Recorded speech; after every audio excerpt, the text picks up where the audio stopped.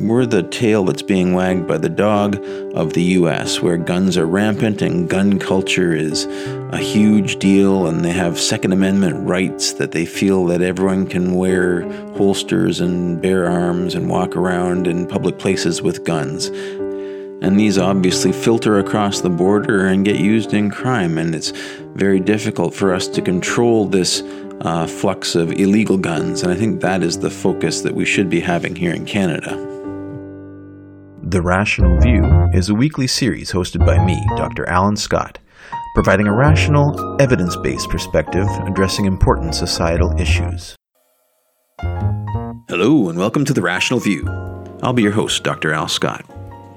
On this episode, I've decided to switch things up a bit, and if you've been listening along, you've enjoyed some very eclectic discussions about creationism and nuclear power and eco-modernism, the Big Bang Theory origins, all sorts of interesting topics.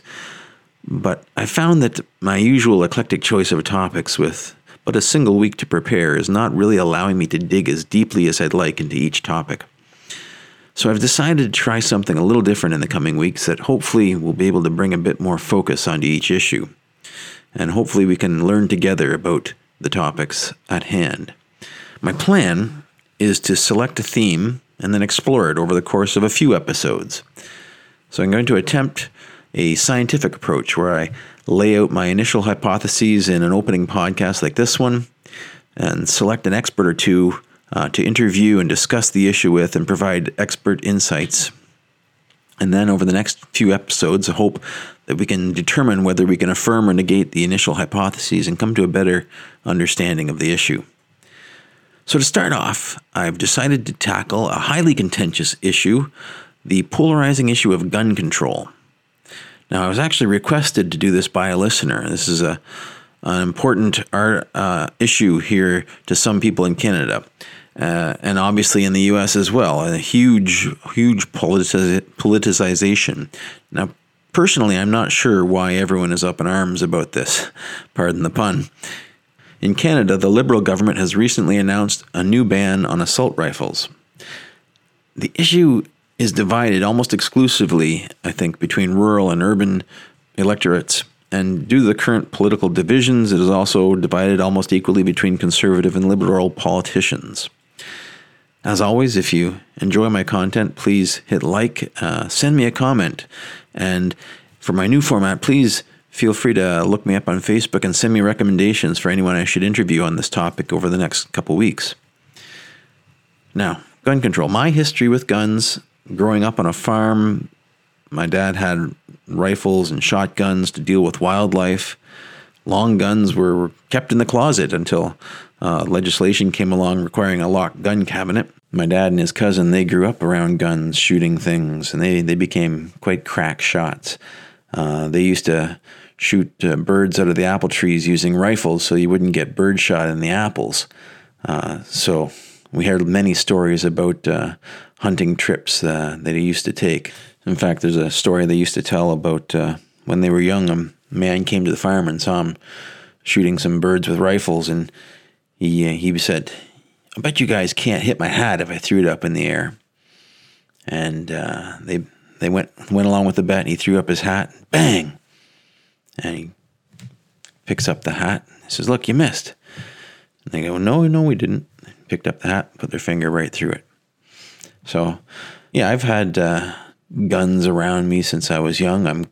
I understand the need for them in a farm situation. I don't understand the need for them in a city. Me, I'm not an enthusiast by any means. I never really picked it up. I've shot 22 a couple times. Went out and shot skeet with my dad. Well, I missed skeet and he shot it. Many of my friends go hunting every year. It's a way of life up here in the north to go out hunting every year with your friends, and I don't hold that against anyone. I think that's a perfectly fine thing to do. One thing my dad did say to me, though, is that he was never a fan of handguns. Handguns, he said, were manufactured for only one purpose, and that's to kill people. So as a staunch Christian, he was always against the manufacture of handguns for any purpose. In urban environments, where most of the Liberal support comes from, guns are really only used by police and gang members. And the gang members use them to intimidate and kill people, and so do the police, I guess. Now, typically, this surrounds drug dealers and gangs, and it's when it overlaps with those of us who are not involved in these violent pursuits that it becomes a tragedy. The dichotomy between rural and urban gun opinions is obvious, and we obviously can see where it comes from. And both parties' polarized positions play to their electoral bases. Historically, here in Canada, in the past, the Liberals under Jean Chrétien implemented a long gun registry back in 1995 to try to register all of the rifles and shotguns. And gun enthusiasts, of course, resisted this strongly, and conservatives as well. And there were constitutional challenges to this, and people resisted. Gun enthusiasts saw this as a prelude to taxation or seizure of their weapons, and obviously they weren't happy about that. Now, Canada's then Minister of Justice, Alan Rock, supported the law, and his statement to Parliament was, "Registration will reduce crime and better equip the police to deal with crime in Canadian society by providing them with information they often need to do their job. Registration will assist us to deal with the scourge of domestic violence. Suicides and accidents provide another example. If a firearm is not readily available, lives can be saved. If registration, as the police believe, will encourage owners to store firearms safely so those impulsive acts are less likely, the result may be different." Now, this is all laudable mom and apple pie stuff, right? But the fact is, the law passed, and starting in 1998, Canadians were required to have a license to own firearms and register their weapons with the government.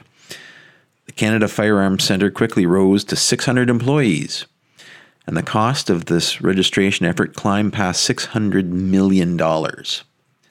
In 2002, Canada's Auditor General released a report saying initial cost estimates of $2 million Canadian had somehow increased to $1 billion as the government tried to register the estimated 15 million guns owned by Canada's 34 million residents. Overshadowing this entire effort was a general suspicion of misplaced effort. Pistols were used in 66% of gun homicides in 2011, yet they represent about 6% of the guns in Canada.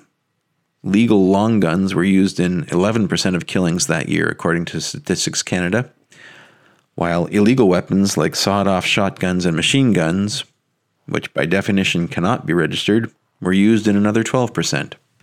And yet, the Liberals felt that something needed to be done. There was the École Polytechnique mass shooting by Marc Le Pen, which was a horrible tragedy, and this was a response, I think, to that event. But I don't feel it was well thought out, and I don't feel that registering these guns had any effect whatsoever. And most of the logical, rational people who saw this move also realized that just registering the guns isn't going to have any effect at all unless there's another shoe that has yet to drop. And the other shoe would be banning of and collecting all of these guns in the future. And this really is the only thing that people could see as a potential end game. And this is why it hurt the Liberals so much in these rural ridings. So in the backdrop to all this, by 2005, the registry was abandoned under Stephen Harper's Conservative government, and the records were destroyed over the complaints of police who complained that they wanted to continue using the information to assess risks of encountering a gun at any particular residence they had to make a call to.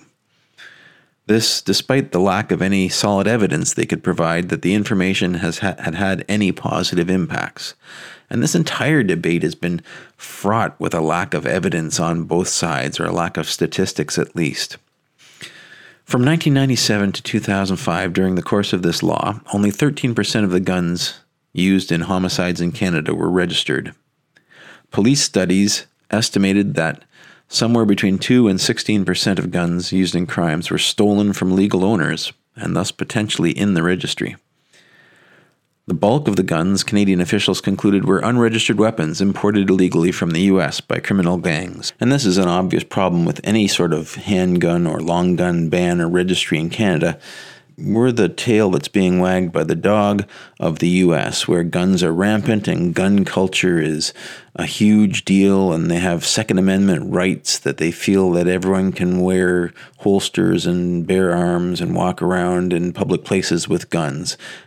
And these obviously filter across the border and get used in crime, and it's very difficult for us to control this flux of illegal guns, and I think that is the focus that we should be having here in Canada. The difference between the U.S. and Canada in gun deaths couldn't be more stark. There's roughly a factor of 6 more gun deaths per capita in the U.S. They also have more mass shootings. In May of 2020, Justin Trudeau's government has come forward with a gun ban following a deadly mass shooting in Nova Scotia. Various so-called military-style assault rifles were banned by the minority government. Opponents of the bill worry that they can no longer pretend to be Rambo at their local gun clubs. Gun-happy conservatives in this rural Renfrew, Nipissing, Pembroke riding are overjoyed as their one-issue MP, Cheryl Gallant, will continue to be guaranteed a seat in Parliament indefinitely. Personally, I feel safer in countries where guns are rare. I think this is the shared opinion of most supporters of these gun bans. Do I believe guns are necessary for self-defense? No. I think handguns should be banned. I think guns have no place in cities. The easier it is to get access to a gun, the more likely bad guys will have them. Not having guns for self-protection does put law-abiding citizens at risk of being exploited by bad guys. Sure, that's definitely a counter-argument. But people are at risk of that anyways. Mass shootings still happen, even on military bases, where people all have guns. I think long guns for wildlife control and hunting are not a major risk to society. And I think the long gun registry was a shameless appeal to urban voters with very little impact on gun violence or safety in Canada. What's my hypothesis? My hypothesis is that gun deaths will correlate with handgun ownership. Accidental deaths and suicides, I think, may be significantly mitigated if we were to ban handguns altogether. But I think that any action we do in Canada will be overshadowed by the huge reservoir of illegal guns which continue to filter across the border from the U.S. So I don't know that anything we do will have a major effect on handgun violence or gun violence in Canada. I think we need to continue to restrict access to these as much as we can and train gun owners and do solid background checks and do what we can to stop these guns at the border. I personally think that guns can be made more safely and that we should be pushing for a way to prevent stolen guns from being used in crime. So that we can have RFID trigger locks or biometric locks that will only allow the owner to fire the guns.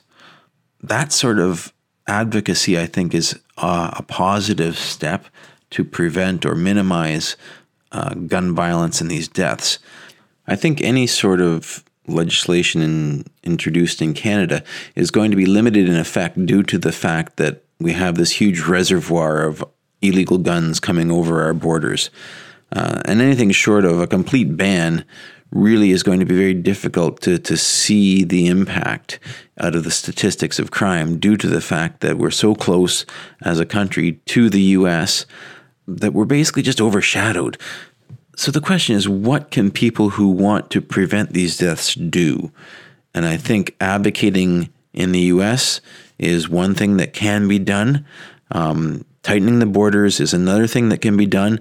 And working to put safety controls onto the guns themselves is a third thing that can be done to enact change and make society as a whole a safer place. We need to have these debates on a national level. And unfortunately, it seems like because the issue is polarized, no one can actually talk about it without falling into rhetoric and memeing. What we need is a logical respectful discussion between both sides of this issue. And so what I want to do is to interview both gun control advocates and gun enthusiasts and try to get this middle ground, try to find this middle ground. And hopefully you can listen to this podcast and chime in your thoughts as well. I would love to hear what you think about this issue. I would love to hear your opinion, your ideas for guests even, because it's important, I think, to have a respectful discussion around this issue and find a way forward as a society to have gun safety and protect our kids from gun violence while also protecting the rights of farmers to protect their livestock and their crops. Because otherwise, people in rural ridings are going to continue to vote Conservative no matter how much bigotry and hatred and anti-science rhetoric they spout, as long as they promise to protect their gun rights. And we need a more nuanced approach, and we need more progressive representation if we're to move forward as a modern society. Thank you for listening to The Rational View. If you're enjoying what you're hearing, please consider visiting my Patreon page and becoming a patron of this podcast at patron.podbean.com/therationalview.